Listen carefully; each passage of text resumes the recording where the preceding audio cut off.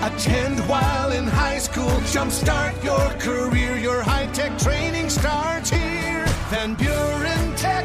Your career, your future, your life. This podcast of the Daily Buzz is brought to you by More Family Pharmacy. It's not just a name, it's what you get. More in Allegan, Hamilton, Plainwell, and South Haven. More Family Pharmacy. Paul Landecker and the Friday edition of the Daily Buzz. Now, this might be the most random survey question ever. An actual scientific poll asked 6,000 Americans what they'd do if a door didn't say whether to push or pull it. What would you try first? Men are more likely to try pushing first. 52% said they'd push, and 51% of women said they'd pull. People in the Northeast are more likely to be pushers, 57%, and Midwesterners are most likely to be pullers, 51%. Your answer might change as you age. 59% of Americans under 30 said they'd try pushing. 54% of older Americans said pull. By golly, that's useful information, right? Prenups are hotter than ever. Millennials are marrying later in life than Gen Xers and Boomers. Median age of 30 for men and 28 for women, according to new census data. So by the time they're ready to tie the knot, they're more likely to have amassed assets, resources, and debts they'd prefer to keep separate.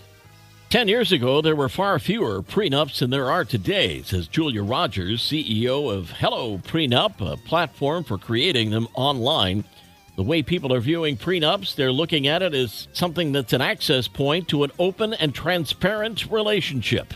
There could be a point to that. Instead of hard feelings, Hello Prenup says that 83% of respondents to a survey by the company said they felt more connected with their partner after completing a prenup together. We'll turn the page in 60 seconds. The Daily Buzz. Daily Buzz Part 2. Next time you rent a car in Vegas, it could come straight to you without anyone inside.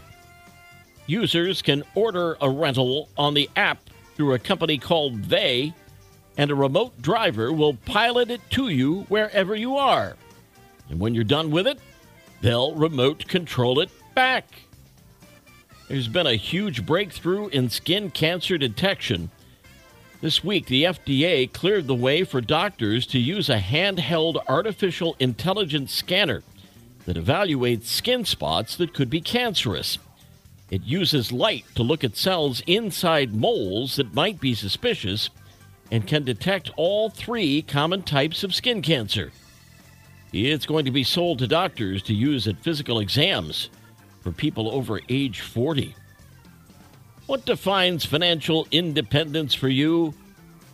New survey finds the average American says making it means earning $94,000 a year or more.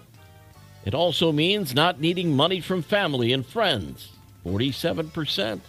Reaching a certain net worth, 44%. And contributing to a 401k, 42%. The good news? 60% of those surveyed are optimistic that they will meet all of those goals. Want to be treated better the next time you fly? Wear red. According to travel advice blog Airplane Tips, airline staff may subconsciously perceive passengers in red as more important or of higher status, leading to enhanced customer service experiences. So if you want to receive top-notch treatment, wear red. Knucklehead news out of India, where 80-year-old Darshan Singh Brar had fallen ill, and his condition worsened over several days. His sons brought him to the hospital with a severe chest infection, but doctors couldn't save him, and he was pronounced dead. His family made arrangements to bring him back to his home so they could properly mourn his loss. But then something strange happened. As he was being transported home, the ambulance carrying his body suddenly struck a large pothole, and the jolt rocked him back to life. His grandson was accompanying him, saw him move his hand. He then put his finger on his wrist and felt a pulse. So he shouted at the driver, to rush him to the nearest hospital, where he is alive and in critical condition, but breathing on his own. The Daily Buzz. Yesterday's history, tomorrow a mystery, today a gift. That's why they call it the present. I'm Paul Ann Becker. We'll buzz again Monday. Have a great weekend.